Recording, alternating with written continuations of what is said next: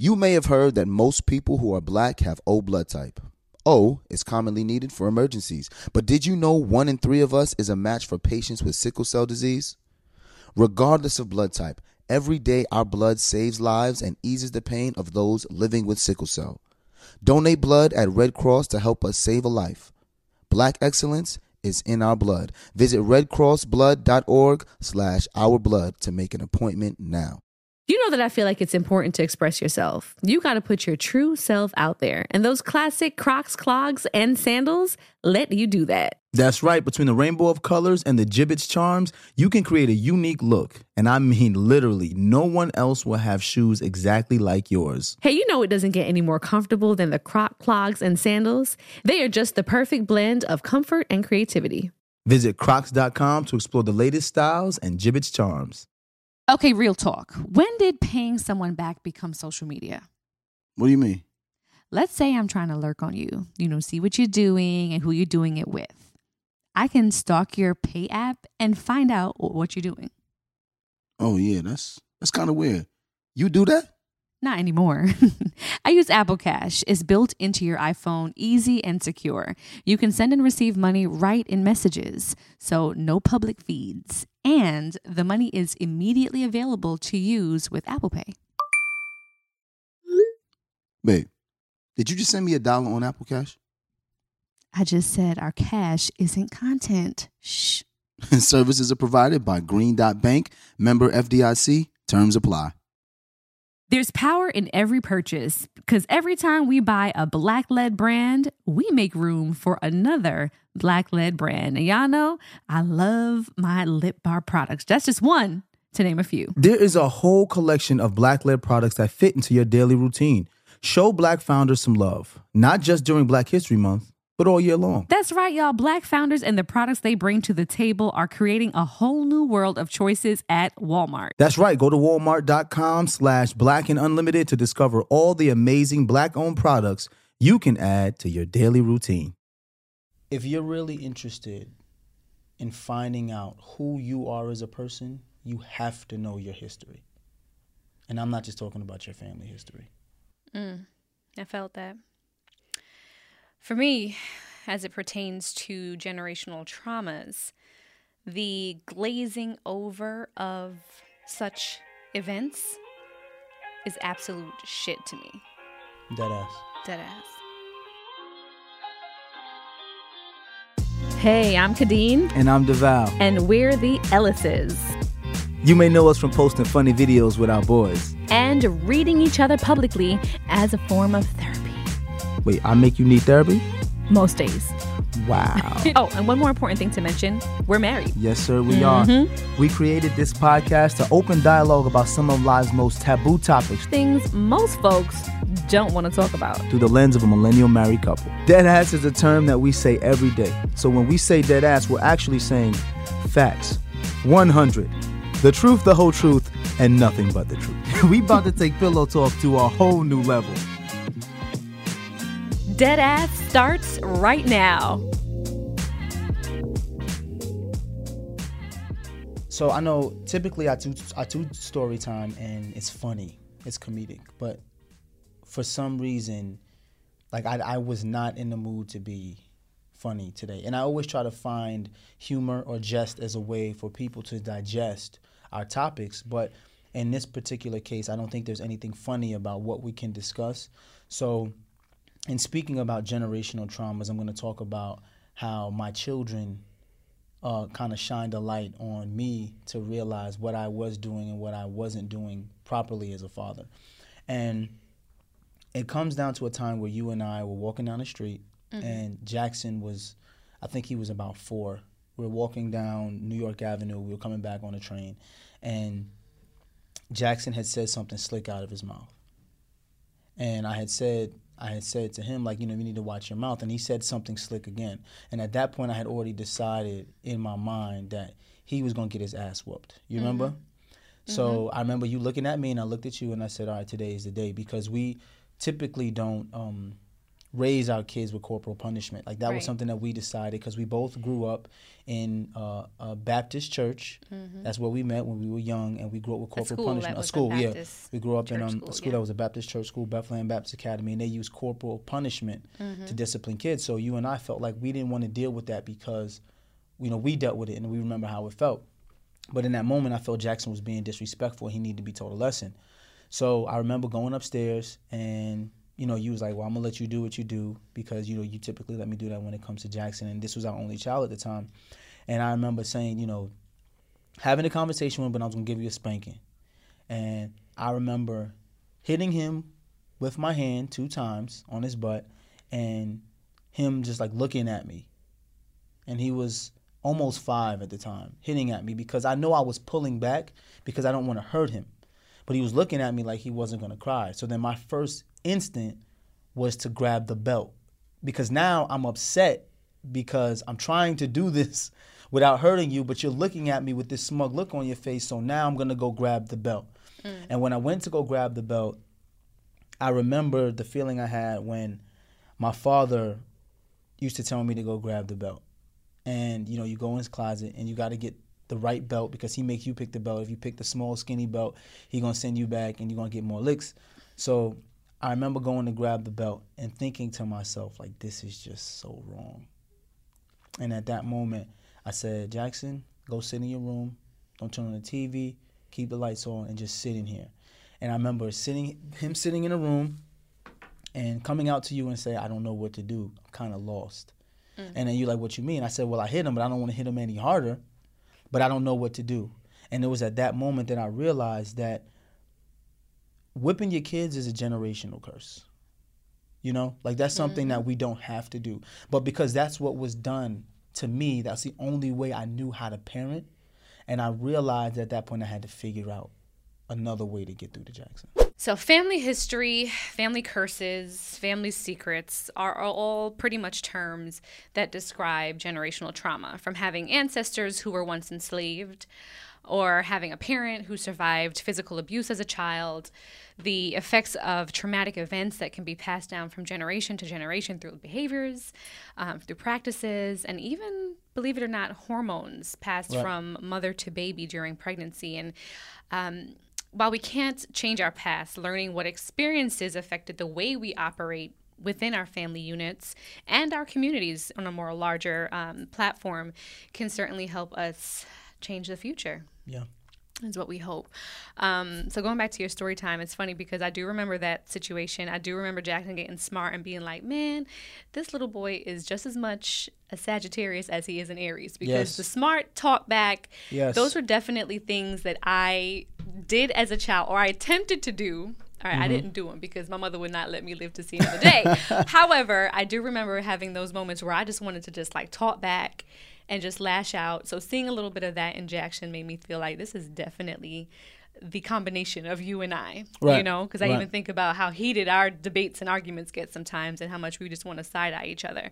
But what struck me in that was you reverting back to what you knew or experienced as a child with your father. Right. When you said, you know what, I remember the feeling I felt when my father made me go get the belt. And then you going to get a belt for Jackson or having him pick a belt too. Like, tell me a little bit more about what that felt like for you in that moment. Well, I mean, I remember speaking to my grandmother because I was a very smart aleck type of kid. And I remember one time in particular, we used to pray. And my grandmother said, she had this thing, and it's a scripture. I don't remember the scripture, but it says, when 3 or 4 enter into the presence of God and ask for something through prayer, God will grant it. And I remember her asking me she said, we need to go outside and clean the yard. And I was like, well, since you said that 3 or 4 of us enter into prayer, that'll happen, how come we can't just pray that the yard be clean and it be clean? So, so you. Right. Being a typical smartass, my grandmother picked up the fly swatter, pop, hit me with the fly swatter, and told me to take my ass outside and clean the yard. So after a while, me and my Nana, we had a very good relationship. Like, we used to sit up and talk as I got to be a teenager. And I said, Nana, why you used to just hit us all the time? Like, why was it like your first inclination was to hit us? And she said, well, I grew up in the South.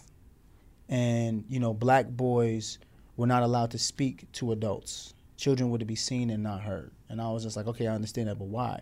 She said, well, I grew up during a time where if you were a little black boy, a little black girl, but little black boy in particular, and you got disrespectful, you could be either hanging from a tree or dragged behind a truck. Mm-hmm. So it was her responsibility, because we were now growing up with her in Tennessee, Morristown, Tennessee, in the South, to make sure that my parents' got their children back at the end of the summer. Mm-hmm. So the way you typically teach children back in the day was through pain. Mm. She used to say to us, he who does not hear will feel.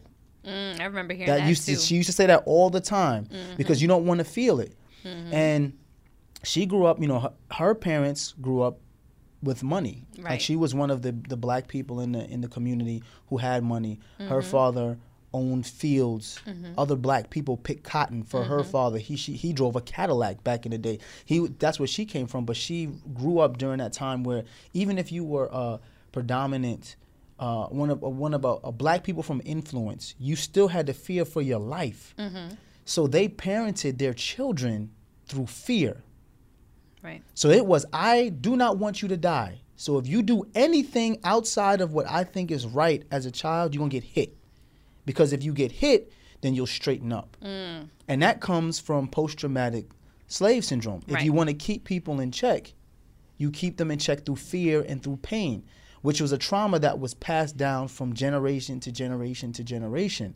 And here it is now, the 1990s, and my grandmother is explaining to me the reason why she was the way she was because that's what was passed down to her from her parents. And that's when I realized, like, so we don't have to hit our kids to teach them how to listen. We choose to because that's all we know. Mm-hmm. She didn't know any other way.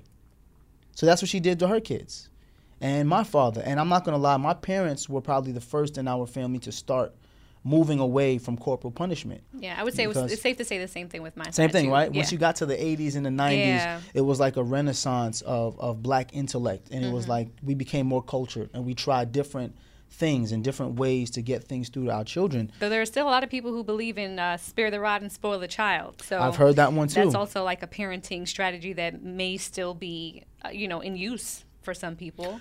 Well, I mean, it also depends on your ability to make mistakes, right? So, for example, if you're a young white man in America, you make a mistake, it's a slap on the wrist. Oh, it's not that big a deal. You're a young black man in America, you make a mistake, your ass can be locked up or you can be dead. Killed, exactly. So you figure, couple that with the fact that the majority of people who I'm discussing, my family, grew up either in poverty or right above poverty. Socioeconomic conditions give you even more trauma because now you're dealing with the militarization of the police force in your neighborhoods. So now that fear of being taken to jail or murdered is now tenfold, because before it was, my grandparents used to tell me, you worried about the KKK, you worried about them white boys coming down and grabbing one of your kids. But now legally, the police can come to your neighborhood and just take your kids or take you to jail, beat you, shoot you, ask questions later. Absolutely. And these are traumas that we as black people have to deal with and have dealt with since the dawn of time. Right. So even with the evolution of time, it's clear that there are certain things that still remain. It might have been the KKK then, but now some people are feeling like it's the police that we're contending with. And black people being more susceptible to these issues because of economic issues, because of systemic and systematic racism and oppression and all that. It's crazy because trauma kind of shows itself in so many different forms that I almost feel like an episode like today's episode can touch on certain parts of trauma, but there are other ones that we can dive into. But let's just talk about trauma in general, right? Okay. Sadly, most people, even some mental health therapists, struggle to understand what is emotional and psychological trauma? Like, what is it? Because it affects about 26% of the United States, which is pretty big when you think about it. That's a quarter of the entire population, and that's a child population, and about 60% of adults. Right. So some of the causes of trauma can be, losing a loved one. It can be a natural disaster, living with a parent or partner that misuses substances. What else do we have? Severe illnesses. And there's so many different things. Witnessing acts of violence. So when we experience any kind of trauma, we have both, an emotional reaction. Some people are physical, sometimes both. Right. And this can be looked at as like anxiety, trouble sleeping, feeling disconnected, feeling confused, having intrusive thoughts, or just withdrawing from others. It can kind of rear itself in different forms. And in children, this can look like attempting to avoid school, stomach aches. You have that child that's always sick, not feeling well. That's probably a sign to dive deeper into what their home life is like, problems sleeping, eating, anger, showing out, attention-seeking behaviors. So transitioning back to post-traumatic slave syndrome and what exactly is intergenerational trauma, because that's very specific to the Black community. Intergenerational trauma is more of a psychological term that argues that trauma can be transferred from generations to generations or between generations, much like what you said with the story of your grandmother, passing that down to your dad and then to you, and then slowly us kind of gravitating away from that. So after a first generation of survivors experience the trauma, they're often able to transfer it to their children, other generations, other offspring. And it's also maladaptive behaviors and patterns that are passed down from children, or rather from parents to children, and then passed to the children's children. So I think it's important for people to understand why everything you just said is so important, right? And I'm going to give you some historical context. After the Great Depression, the New Deal was created, right? And so was FHA. FHA was created with the Fair Housing Act, so that we can create more homes because there weren't enough homes for people. But the FHA also made it so that they created redlining, which means they gave contractors huge subsidies and discounts for creating great rural white suburban neighborhoods. But while they gave them these subsidies, the one catch was you cannot sell these homes to Black families. So think about what I'm saying. The government created the FHA. This is after the New Deal. All this money is going to contractors to create homes so you can create beautiful homes, beautiful communities. We're going to push all of the white people, the middle-class white people, into these homes so that we can help boost the economy, right? All of the Black people, we're going to push them into the ghettos, right? This is what redlining is, right? And what are the ghettos? The ghettos typically mean you may have some homes, but what the FHA also did was said we're not going to insure the mortgages on the homes of Black families, which means you can go buy a home, you can own a home. If you lose your home, we won't insure it. If things happen in your community, we're not going to insure those mortgages. So if your homes get burned down, which a lot of times, think about Tulsa, Oklahoma, they were burned down because sometimes mobs came in and burned down whole neighborhoods. So, and the reason why I say that is because people need to understand, once you've created redlining and you pushed all of these Black people who were freed from slavery, made it through Reconstruction, were able to pull themselves up by the bootstraps, get jobs, and create families, now you push them into the ghettos. In those ghettos, you militarize the police, you have poor health care, you have poor everything. You put all these Black people in this area, and then you say, oh, y'all are poor, uneducated people. Do you know what kind of trauma comes from living in that type of environment where you fear what's outside of that neighborhood, but then have to survive within that neighborhood? Because also with everything that happened with redlining, there were laws created to villainize and criminalize Black people. So they were finding reasons to lock people up and use Black people for convict leasing. If you look up what convict leasing is, convict leasing was the new form of slavery.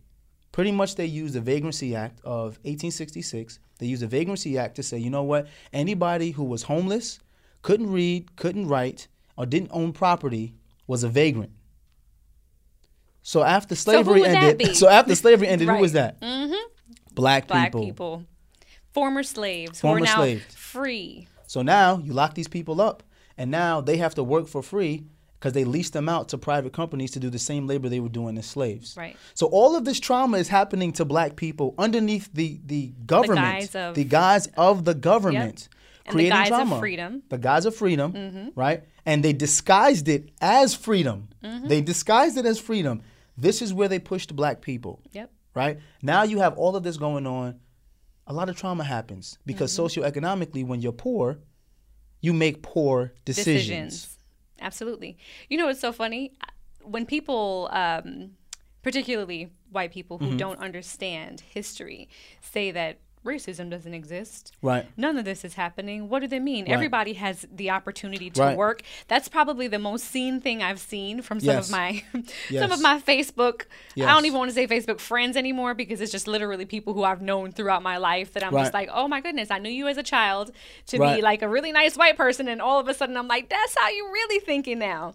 But Yes. saying that everyone has just go get a job and it's just that simple to get a job, not really understanding the history behind it. Remember you said you had a conversation recently with another white counterpart Yes. that literally did not know the history, history. of Abraham Lincoln You and can the take it back to the Emancipation Civil War. Proclamation. The Civil War. It was a white friend of mine who did not know that the Revolutionary War and the Civil War were two different things. Right. Did not understand what the Confederate Army was Didn't and what know the who flag won, stood what was for. the outcome, none of Had it. no clue. Yep. When I explained to him that the Confederacy wanted to separate from the Union because they wanted to continue slavery, he had no clue. Yep. And after having this conversation, he said, wow, because he never really paid attention and it wasn't taught intensively in schools. Yep. So think about it. When people aren't taught this history, and then we call it history, like slavery. Oh, slavery was so long ago. People came to Jamestown, the slaves came to Jamestown in 1619. That was 400 years ago. Right? The Vagrancy Act was 1866. Oh, that was over 160 years ago. The Fair Housing Act, the after the Great Depression, that was in 1920s. That's a long time ago. Redlining still exists today. To this If day. you and I were to go try to buy a home in Long Island, New York, we will be pushed to certain neighborhoods today. For sure. 2020. People don't understand that. In the neighborhoods we will be pushed to today, the taxes will be lower, the school systems will be worse, the groceries will be worse. Everything will be worse, which creates trauma for our families. Yep. Also, when you move into neighborhoods where poverty exists, crime happens. It's inevitable. It's inevitable. It really is And inevitable. crime brings trauma. There you go. I mean, research indicates that, families living in urban, poverty-stricken areas, they associate a lot of the hardship of depleted resources, like you Yes. said, burdens of like high stress, incivilities, and exposure to multiple traumas because ethnic groups are overrepresented. And it makes sense, doesn't it, though? It does. It does make sense. It does. Because if socioeconomics really defined where we are as people, right? And you hear people say 1% of the population controls 99% of the world's wealth. That means there are a vast Crazy. amount of people in the world who are not happy with their place in life. Right. But even with those people, you push you marginalize a certain group of people, typically black people or people of color, because not all people of color are created equal, but black people in particular, then you wonder why there's so much trauma and so much post-traumatic slave trauma in our families. It's because of these issues. And it's important for we as black people to understand our true history, to understand why we are the way we are. Because we say we're hardest on each other. Absolutely. You hear black Absolutely. men I say was all gonna the say time, that. black women are hard to deal with. Yep. You hear black women say all the time, black men don't love us, they don't protect us. If we understood our history and how we got to this place with so much trauma, we would understand how to give each other some grace. You understand what I'm saying? No, I understand. That's exactly what came to mind when you mentioned that. It's literally not just the fight that black people have against everyone else, but the fight that we have within our own communities. Yes. That's black man against black man, black woman against black man, woman, yes. black man against black woman. There's that deep rooted trauma that's now spilling Yes. over into, and it really makes me think about how much truth there is to the fact that people are stating now that black women don't feel protected by black men. Yes. And I know you don't feel that that's necessarily true. I couldn't say that I feel that way based off of my own experiences. Right. But I know that you recently have had some ideas about, Yes. why that may be. Yes. Can you share a little bit of that? Well, this is what I've also learned is that I learned that we do not control mass media. We don't control the things we consume. We are fed the things that we consume, right? For example, shout out to Tribble, because But I'm last also season, referring. I was about to say last season you had a discussion with yes, the I had a discussion gentleman. with the Yeah. three gentlemen, Great and purpose, I what I asked was them a referring question. to. I said, how many black men do you think marry black women, right? And most of them said about 50-50, right? And thanks to Tribble, statistics show that over 80% of black men marry black women, regardless of socioeconomic status, which means it didn't matter if they were poor or if they were rich. Over 80% of black men marry black women, which makes you wonder, why are we being told through the media that black men do not marry or love black women? Because then you have to question what you're consuming if this is what you're seeing, right? So we see on Twitter all these reposts that black men don't love us, black men don't love us. But studies show and statistics show that 80% of black men are marrying black women. That means that is a lie. Well, we already know what these algorithms be looking like. You on see what social I'm media. saying? What exactly is being banned? What exactly is being You blocked? see what I'm literally saying? have to take it with a grain of salt, because I think people now look at social media as there is no media really anymore at Right. this point. It's just people putting out information. Anybody with a set of thumbs or a voice note can set out a post and it just say anything. True journalism does not exist anymore. It It's all doesn't. about clickbait. It doesn't. No, you don't have to do anything in order to be considered a true journalist. All you have to do is put up the best soundbite or the best picture and get people to click it so that advertisers can go to it. But I think that we as black people need to start understanding where we are. Same thing for black women, right? Studies start to come out. Black women are the black women are the least desirable of all women. I remember that. That's that we had in America, read too. remember? Yeah, sometime And last year. they told black women, the more education you receive, the least desirable you become, because black women earn college degrees 2-to-1 over black men. So then that became a big thing. Oh, twice as many black men are earning college degrees than black women are earning college degrees than black men. Well, let's really look at the statistics, because the statistics show that white women earn college degrees at 2-to-1 than white men.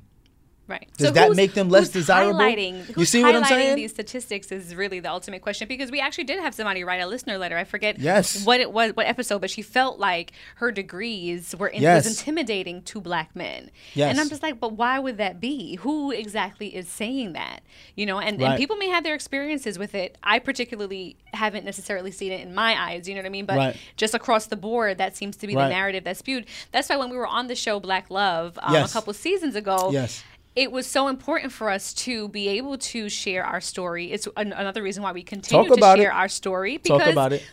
seeing is believing. We already know that. If we're not combating these sayings and these Right. myths and these statistics that we don't know where the sources really come from, if we're not combating that by pushing out more content Yes. that's around the Black family unit, that's around Black love, then it's only going to continue to get worse. Well, I mean, another hashtag came out that said Black love is revolutionary, because we haven't seen it. Yeah. Purposefully, Yeah. we haven't seen it. And I want people to think about this. Why are we so hard on each other, right? And we talked about trauma. How are these traumas being passed through generations? So just for a minute, I want you to close your eyes if you're listening. Close your eyes and think about what happens. This is the 1960s, right? You have a strong black man who's out there every single day, going out there to feed his family. He decides that he wants to speak out for his rights. He wants to speak up for his humanity, right? Strong black man, strong black woman at home, taking care of the family, making sure that everything is done properly. You have a family unit here, right? The strong black man is now ripped out of the family unit, either incarcerated for trumped up charges or murdered at the hands of state-sponsored execution by police or even by the KKK. So now that family grows up Without a dad. without a dad, no income. That mom struggles, right? Now that mom is left there to fear, because remember, in the 60s, we lost a ton of leaders, a ton of black male leaders we lost in the 60s through assassination, through death, through incarceration, right? Now you have a generation of young kids who grew up without male leaders, right? You have young women who had to raise families on their own. So now you took the male leaders out of these neighborhoods, and you have these black women who you're constantly feeding to them, you don't have any fathers because you're not worthy. Black men don't love you. That's why you're not here. Forget the that's fact the that our narrative. leaders were assassinated and killed. The reason why you don't have fathers in the home is Because they didn't wanna be because they didn't there. want to be there. You weren't worthy of You weren't that. worthy. Yeah. Mm-hmm. You don't deserve. So those women, through anger, who Mm-hmm. have the right, and I will be the first to say this, black women are angry and have a right to be angry. If you knew our history as a black woman, you would be angry too.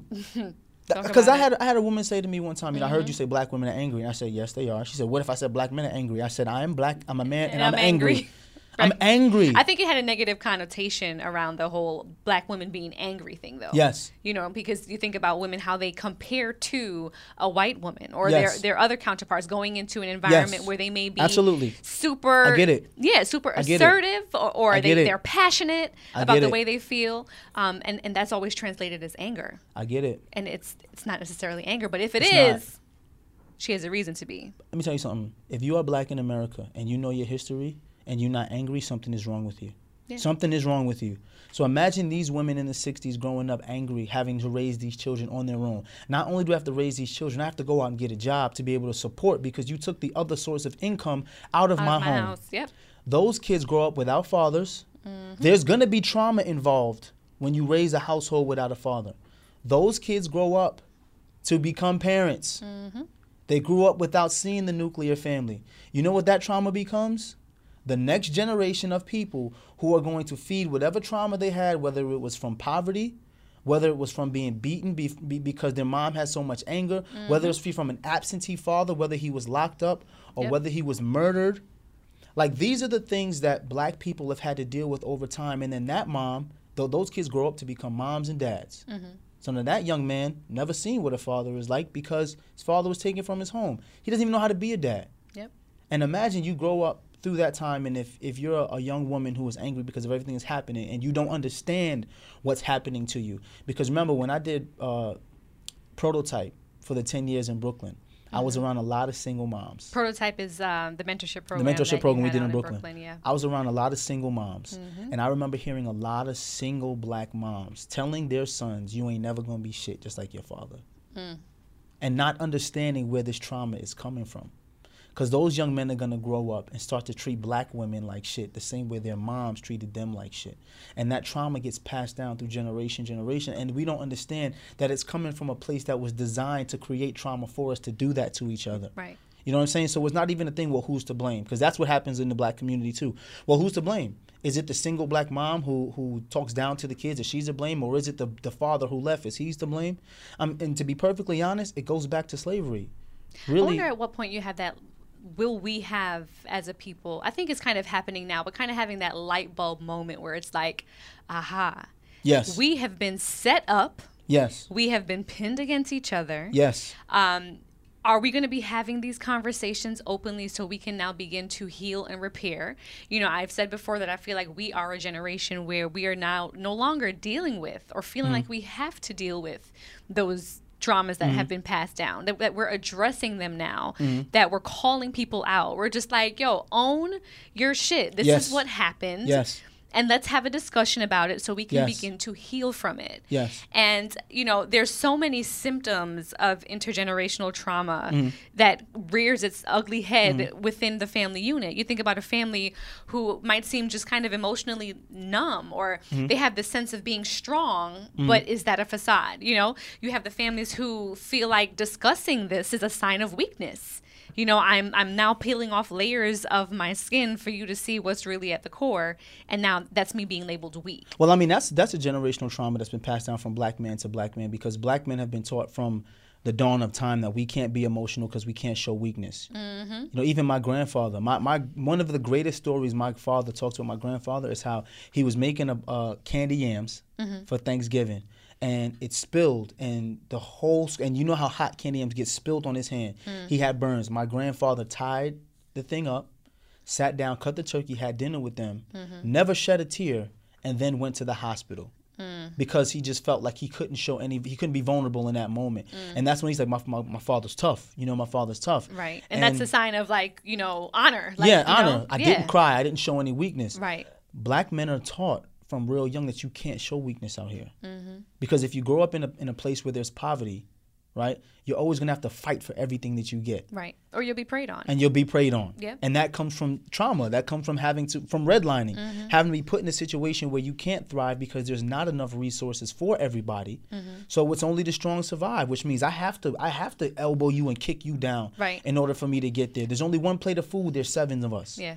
Which is funny, too, because even just like growing up in Brooklyn, you see that tough kid walking down the street. And I know, DeVal, you've had some times where you walk down the street and you see this kid coming at you. And if you stare him back in his eye the same way he's kind of trying to stare at you, you'll notice he'll look away because he's not really tough. No. Like a lot of it It's is a a facade. Everyone's trying to play tough. It's a but just facade. because you're forced to play tough and you're forced to be tough within the confines of Yes. what is the area you live in. Absolutely. You know?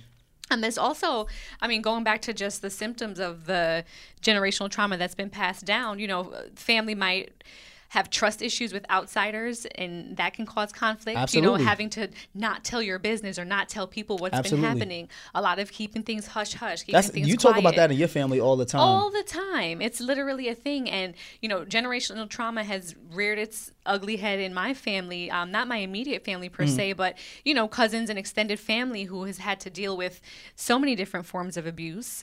And there's this protection around the person who is the abuser. We can talk about that. You know what I mean? There's this protection around the abuser. There's this everybody look the other way, right. And that might have been okay for prior generations, but, I have family members who are around my age range that are just like, no, this is what happened to me. Right. And it happened at the hands of this other family member. And what I'm not going to do is be quiet about it. And then you can see people kind of being like, well, that was so long ago, though. Which is probably the worst thing you can do to someone. someone. That was just so long ago. Or I thought we were past this. Or, getting those kind of responses. Right. Imagine what that feels like to the person who was abused.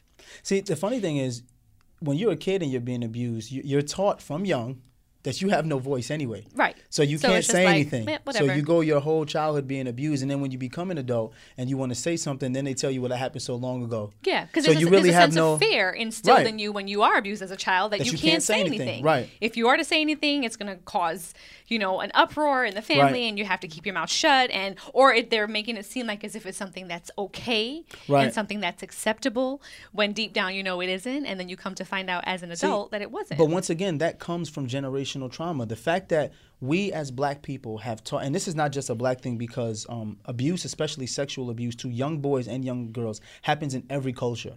But it also starts from society's patriarchal way of feeling like men have control over everything and we can do whatever we want to anybody and you can't say anything without repercussions. Exactly. And that goes beyond race. That's happened in every culture. And what happens is we start controlling people by controlling the youth and telling them at a young age, you have no voice. No one will believe you anyway.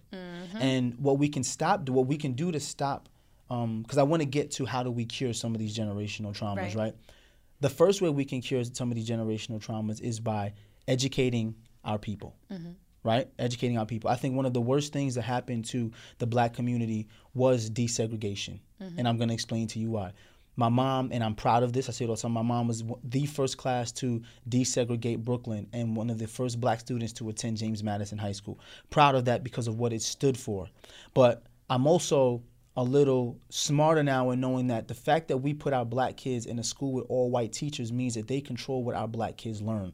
Absolutely. Which means they control what we learn about our history. The American history. The American history. Yep, you see what I'm saying? The American history. Which is why I was taught from a young age that Christopher Columbus was a hero and didn't find out until my 20s that Christopher Columbus is the Hitler version, is Hitler to Native Americans or the indigenous people. I won't even say Native Americans. To the indigenous people. All that. Yep. You see what I'm saying? And it's because they controlled what we learn. So by educating our children is the first way that we can eliminate generational curses. The second way is to give children their voices back.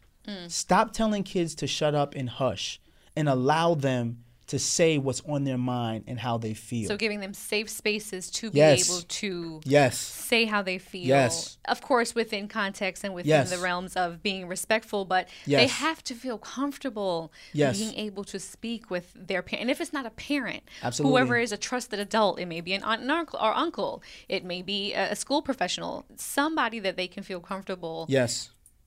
letting go with. So think about children and how impressionable they are, of course, with their family and with their parents particularly, and how that generational trauma goes from the parent to the child, and then you can see the child now exhibiting behaviors, Yes. i.e. your grandmother Yes. having the trauma of knowing what it was like to raise children post, not post-slavery, but Well, during she her grew era. up through the Jim Crow South. Jim Crow so- South, right, yeah. exactly. And then how that was then passed to your father and then to you. And just really honing in on how children of survivors of abusers within family members' realms, and just how is it that, oh, sorry, I lost my train of thought.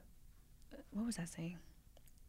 How is it the trauma is passed down, even if the trauma doesn't exist? Yes, okay. So even though the trauma may not exist for the children, how are behaviors then passed down, and how does that affect children? 'Cause I know you So had a story about... It's very simple, and the way I relate to it is, you ever watch the movie Enough with J-Lo? Yes. And she was beat by her husband. Yes. She was beat by her husband, so she never felt safe. Mm-hmm. So whenever she grabbed her daughter, every couple of months, her and her daughter left. Every couple of months, her and her daughter cut her hair, dyed her hair, right? Every time they were out somewhere, they were always looking at the exits, always looking at the windows. She's creating a trauma to her daughter that never existed because her daughter was never abused. Right. The mom was abused, so that behavior that she's exhibited has passed that down to now her daughter. So now her daughter's gonna grow up, right? Every couple of months, and I know it was a movie, but I've seen this in real life. Every couple of months, changes her hair.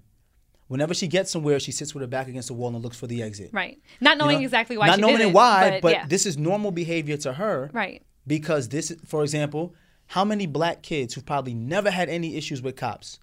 The cops pull up while you're at the light. What do black children do?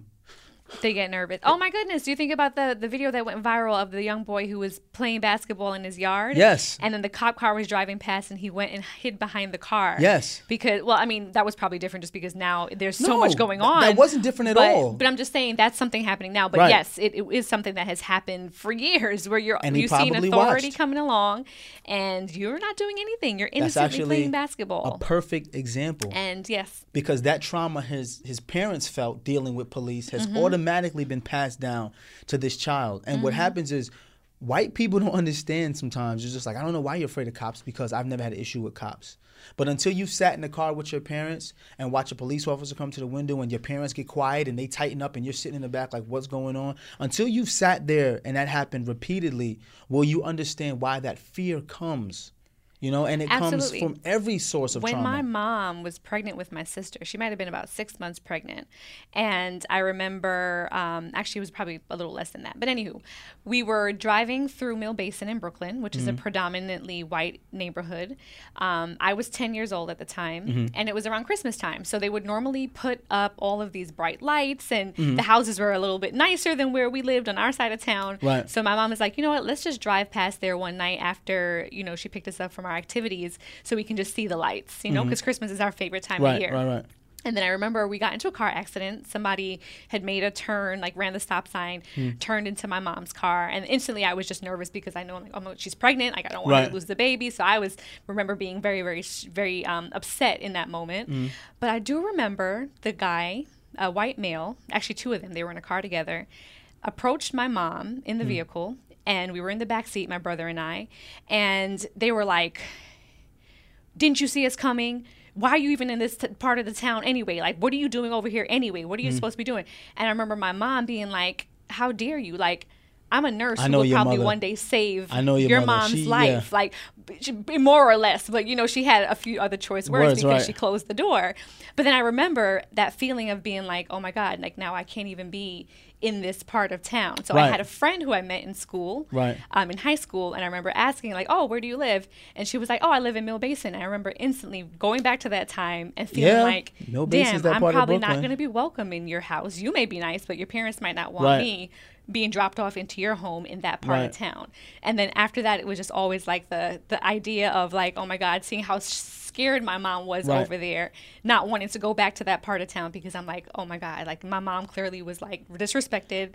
And now so we it was have the same boys. effect. If they say they're going to their friend's house in Mill Basin and we're in Brooklyn, what's the first thing you're going to say? Right. Don't go over Don't there. go over there. You see, so you're passing down the trauma that happened to you to Absolutely. your boys when they've never experienced it. Absolutely. And they're going to be like, as wow, you're parents- just being a mom. You're Right. being crazy. But I'm Right. like, no, you can kind of foresee those things and it could potentially affect them as well. Parents do that to their children all the time. And I don't want to call it seeing ghosts because typically parents do that in fear because they do not want their children to ever have to experience that and be caught off guard. So I don't want to call it seeing ghosts. But realistically, when you exhibit that type of behavior consistently to your children, they in turn, become almost like shell shock. Like that's when you get that post-traumatic slave syndrome where everything scares you. Right. And you're worried about everything and you can't exist and function in a world where you're afraid of everything. And you have to know your children too, because we even know how Jackson, for example, is just a total empath. Like he completely is always thinking about other people. He's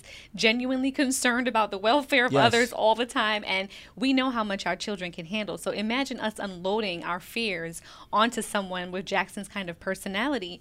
That can be so overwhelming for a child. That is exactly why I was very deliberate when he started asking me about George Floyd and Ahmaud Arbery and Breonna Taylor. I was very deliberate about how I was going to approach the racism topic with him because I didn't want to unload all my fear and anger on him because I know he'll take that on. He would absorb that, And I don't want him to exist in a world where he thinks he has to fear everything. And that's what led us to writing the children's book. So yeah, absolutely. a shout out to our publisher. I'm not going to release it yet because the book hasn't been released yet. But McBride, shout out to McBride. Well, by the time you guys hear this, maybe. Yeah, it'll be it's out possible. McBride. Shout out to McBride. But he got with us and we created this children's book. That's The why. Ellises and That's the why Time with this Machine. conversation, I really wanted you to kind of lead this conversation because you were doing so much research Yes. recently about history and about everything that kind of got us to this point, which is very necessary, I think, for our children to be aware of and to know, so that way moving forward, they understand at least where we've come from and know how we can move accordingly within our family units and, of course, as individuals.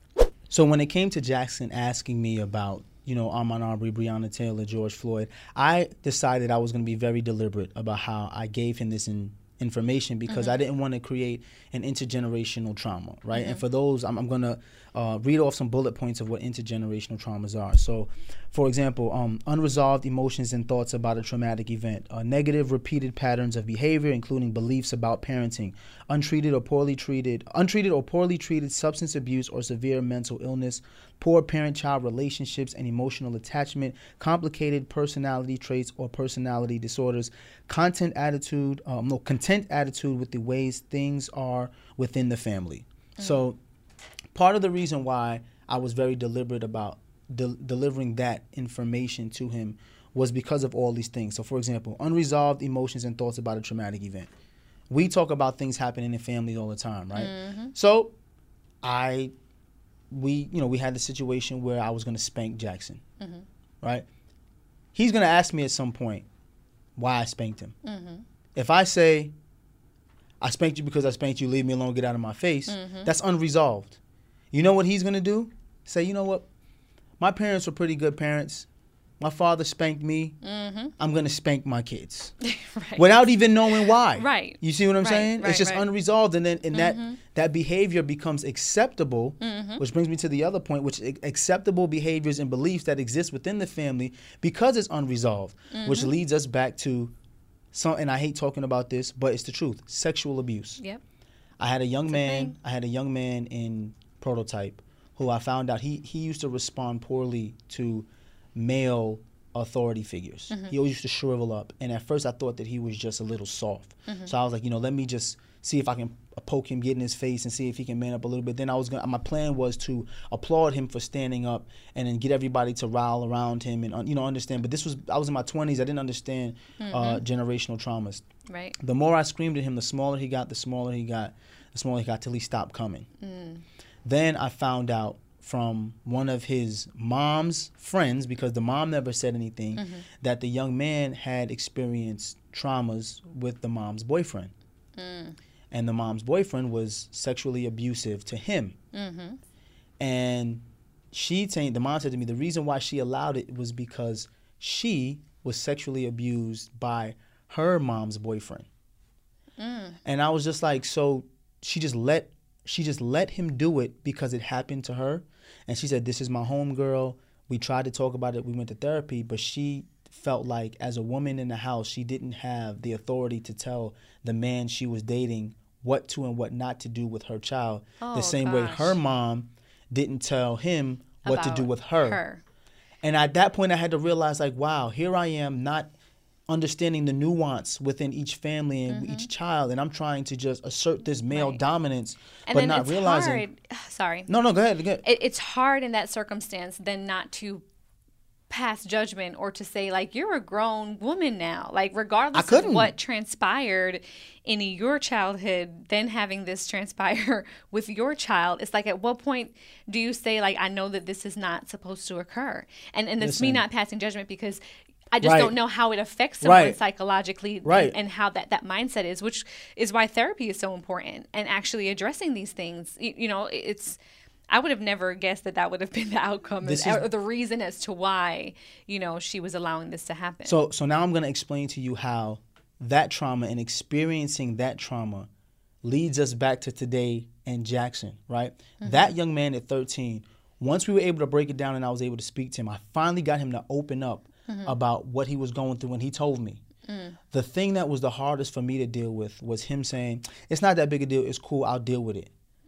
So him normalizing that feeling made me feel like if he grows up, is he going to then feel like it's okay, it's normal, I can do that to someone else's child or do that to my child because it was done to me, it was done to my mom, that's normal.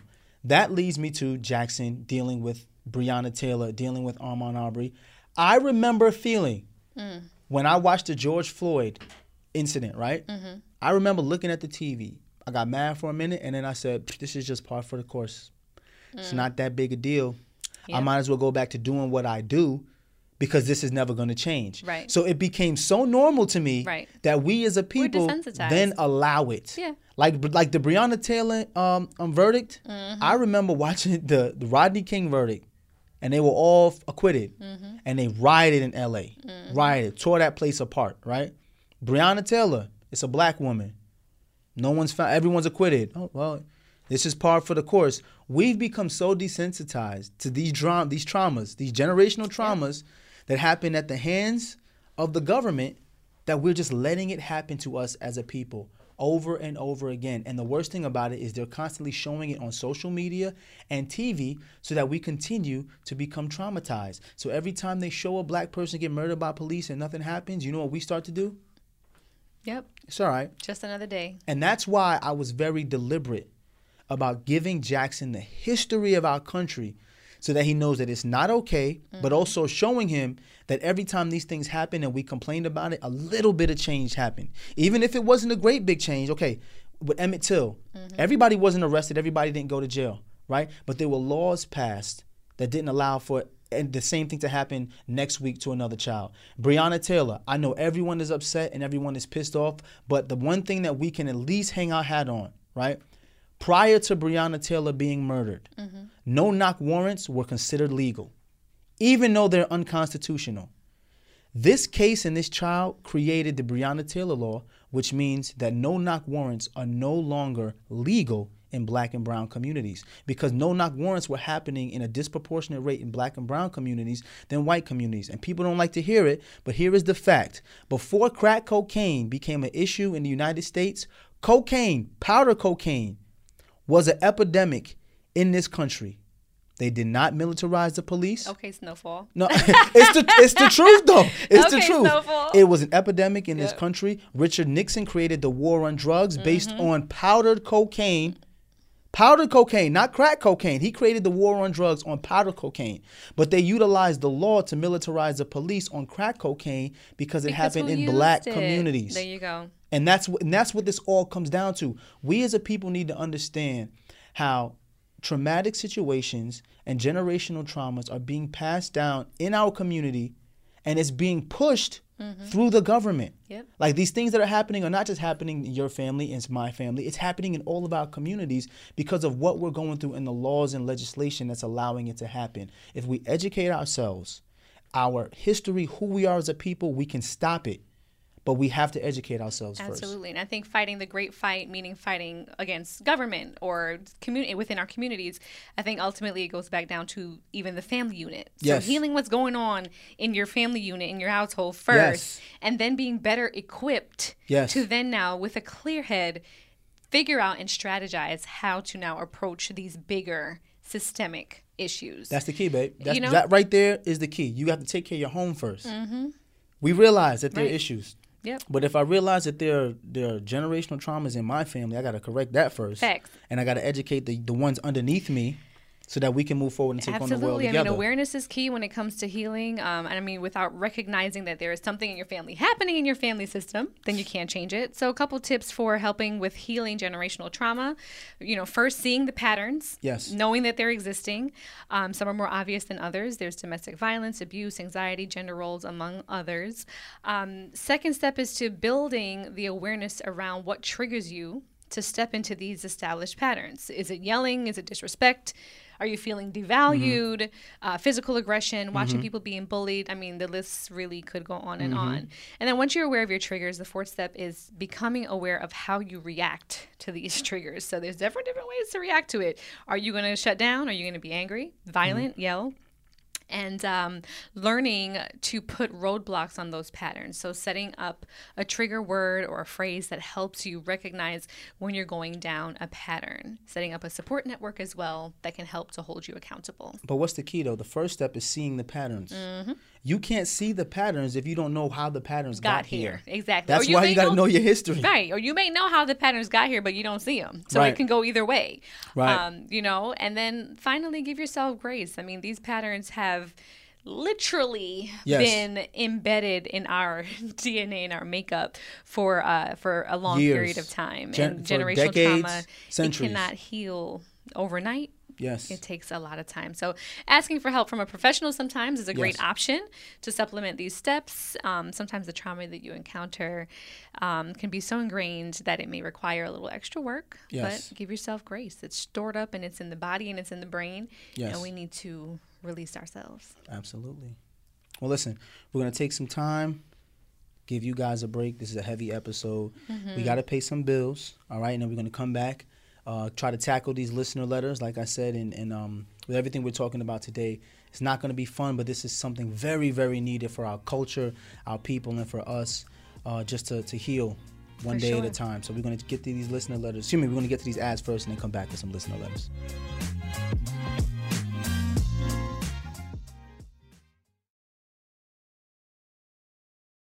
This show is sponsored by BetterHelp. Listen, y'all, losing 2 loved ones in a matter of 6 months, it can be a lot. And a lot of times when you're dealing with grief, you have a lot to get off your chest with your family. That's absolutely right. People carry around all different types of stresses, big and small. When you keep them bottled up, it can start to affect you negatively. And therapy is a safe space to get things off your chest and to kind of figure out how to work through whatever's weighing you down. If you're thinking about starting therapy, give BetterHelp a try. It's entirely online, designed to be convenient, flexible, and suited to your schedule. Just fill out a brief questionnaire to get matched with a licensed therapist, and you can switch therapists at any time for no additional charge. Get it off your chest with BetterHelp. Visit BetterHelp.com/deadass today to get 10% off your first visit. That's BetterHelp, HELP.com/deadass. You may be aware that most people who are black have O blood type. O is commonly needed for emergencies and life-saving measures. But did you know 1 in 3 of us is a match for patients with sickle cell disease? You, along with the American Red Cross, regardless of your blood type, can help by donating blood. Every day, our blood saves lives and eases the pain for those living with sickle cell. When you donate blood, there is a direct positive impact within our community. Right now, there is great need for blood donations in the African American community. Every donation counts and makes a difference in someone's life. Donate blood at Red Cross to help save a life. Black excellence is in our blood. Visit redcrossblood.org/ourblood to make an appointment now. During the break, let's quickly talk about a couple things that are important to most people I know. Comfort and style. Crocs classic clogs and sandals have both covered. When I'm talking about style, I mean personal style. There are just so many colors and so many Jibbitz charms that you can add to the Crocs to make them unique. You can dress up your Crocs to match your mood, to match your personality, to fit the occasion, and you can change them up day to day. I mean, ultimately, you can stand out from the crowd in a way that only you can because it's your personal style. And now, let's talk about comfort. You know, it doesn't get better than Crocs, clogs, and sandals when it comes to being comfortable. Style and comfort are usually a trade-off, but here, they're a package deal. It's like you have cushions on your feet. Soft, stylish, personalized, colorful cushion. That's right. So why wait? Head over to crocs.com today and experience the comfort and style of Crocs classic clogs and sandals for yourself. Your feet will thank you. Hey, what's good, y'all? I think it's important for you to understand why Black representation in media is important. It's important because the media represents how people view us, and it's important that they understand that Black people are not a monolithic people. That is a fact, and the next generation of influential Black voices can be found on NPR's new collection, Black Stories, Black Truth. Black Stories, Black Truth is a celebration of Blackness from NPR. Each of NPR's Black voices are as distinct, varied, and nuanced as the Black experience itself. Every episode is a living account about what it means to be Black today, told from a unique Black perspective. From Bobby Shmurda to The Wire, Michelle Obama to reparations, there's no limit to the range of Black stories, Black truths. Black perspectives haven't always been centered in the telling of America's story. Now they are the story. In NPR's Black Stories, Black Truths, you'll find a collection of some of NPR's best podcast episodes celebrating the Black experience. Listen now to Black Stories, Black Truths from NPR, wherever you get your podcasts.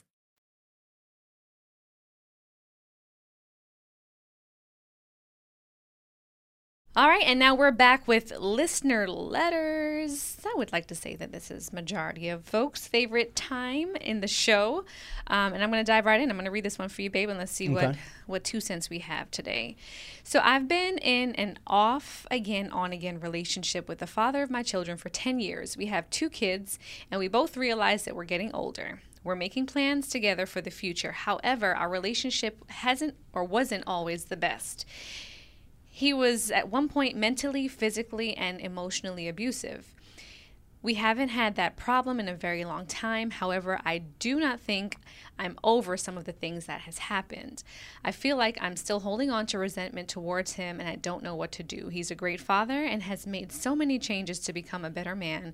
I don't want to let the past stop my family from being together, but I also don't know if it's a good idea to move forward with marriage when I'm still holding resentment. I honestly just don't know what to do. Wow. Well, the one thing I can say is that she didn't mention going to see help. Mm-hmm. She didn't go get therapy, right? Because what I also realized with traumas is that sometimes the traumas you have are within, mm-hmm. and it's really not the person that you're with. You could be having some of your own inhibitions, mm-hmm. As a mom.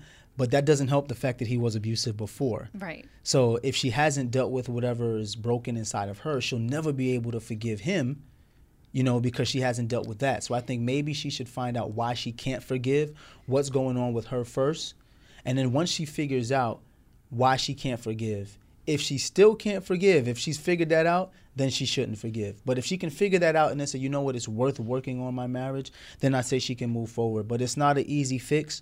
It's not just a yes or no. This is something you have to put work in. There's 2 phases. There's a part where she has to work on herself first to figure out what the best thing for her, then have to work on what's the best thing for her marriage. Yeah, I'm wondering, this resentment that she's holding, is it something that she's discussed with him too? Does he know that she's still harboring these feelings of resentment? Has there been open dialogue between her and her significant other, so he knows how much this has affected her and still affects her to this day? Because if they're making plans for the future, she says that we are making plans for the future, then I would assume that he is in a space where he's, ready to move on to the next phase. But if she's being withheld, I think therapy is a great way to kind of get down to the root of the problem and the root of the resentment.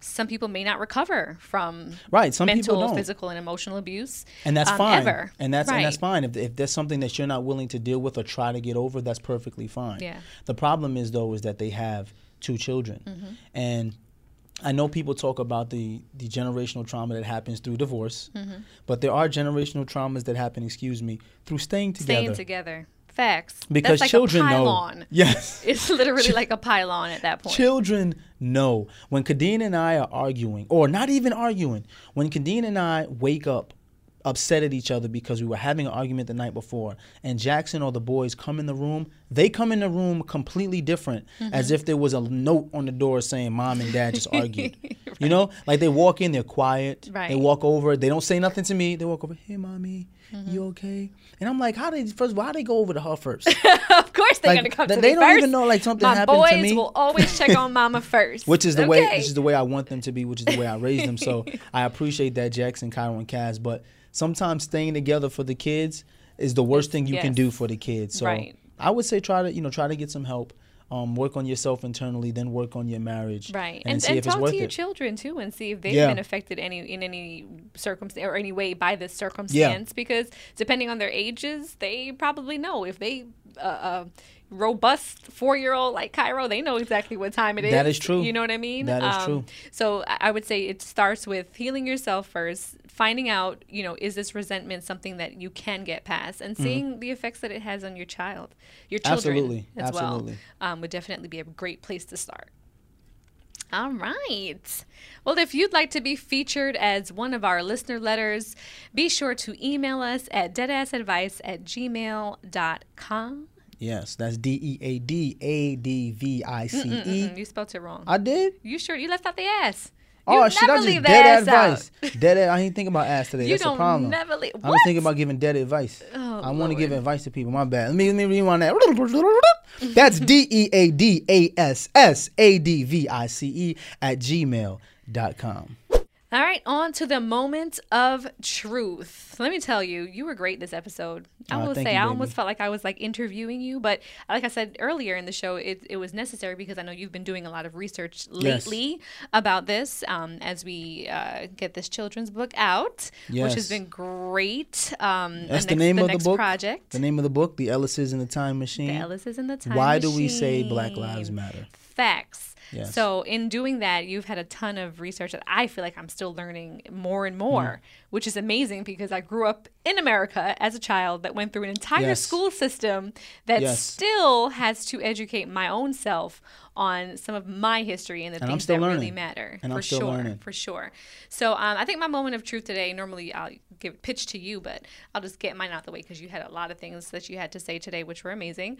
But I think my moment of truth is, there's not going to be a way for us to actively and effectively fight the bigger fight if we're not healing the generational traumas within the nuclear family. That is deep. The nuclear and extended, I should say. So healing the house first, we will then be in a better, I feel, mental space, emotional space to then tackle the world, because we are existing in a space, in a world where we're up against so many different things, so many different obstacles. So if you can create that peace at home by having those discussions that may be difficult, calling out Uncle so-and-so for something, or calling out Auntie so-and-so, or grandma or grandpa or auntie, whoever it is, calling them out early and trying to get past that, and then knowing that we're not going to have the trickle-down effect of those generational traumas to future generations. Absolutely. I think you hit it right on the head.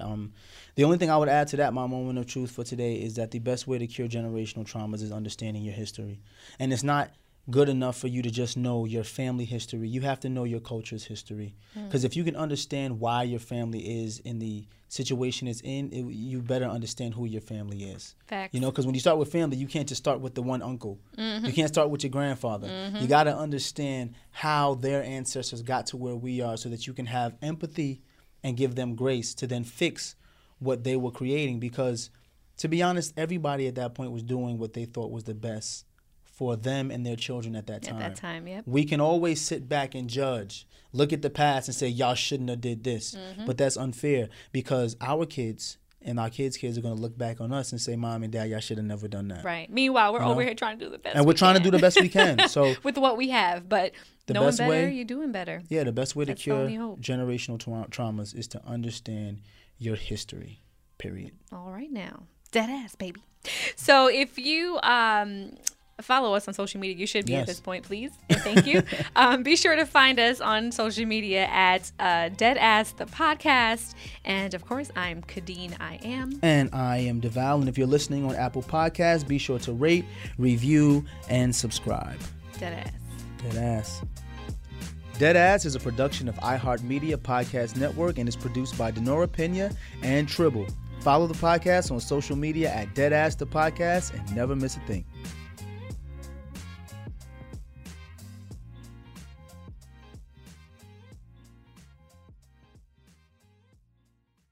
This show is sponsored by BetterHelp. It's a simple truth. No matter who you are, mental health challenges can affect you, and how you manage them can make all the difference. That's why everyone should have access to mental health support that meets them where they are and helps them get through. BetterHelp provides online therapy on your schedule. It's flexible, simple to use, and more affordable than in-person therapy. Connect with a licensed therapist selected just for you. Learn more at BetterHelp.com. That's better, HELP.com. You may have heard that most people who are black have O blood type. O is commonly needed for emergencies. But did you know 1 in 3 of us is a match for patients with sickle cell disease? Regardless of blood type, every day our blood saves lives and eases the pain of those living with sickle cell. Donate blood at Red Cross to help us save a life. Black excellence is in our blood. Visit redcrossblood.org/ourblood to make an appointment now. You know that I feel like it's important to express yourself. You got to put your true self out there. And those classic Crocs, clogs, and sandals let you do that. That's right. Between the rainbow of colors and the Jibbitz charms, you can create a unique look. And I mean, literally, no one else will have shoes exactly like yours. Hey, you know it doesn't get any more comfortable than the Croc, clogs, and sandals. They are just the perfect blend of comfort and creativity. Visit crocs.com to explore the latest styles and Jibbitz charms. It's time to celebrate Black History Month at the Walmart Black and Unlimited Clock.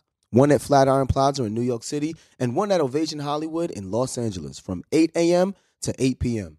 With giveaways dropping every hour on the hour, it's a perfect time to try, like, and share Black-led products. It's free for everyone, and it's your chance to see how you can level up your daily routine with Black-led products that are creating a new world of choices at Walmart. Trust, you don't want to miss it.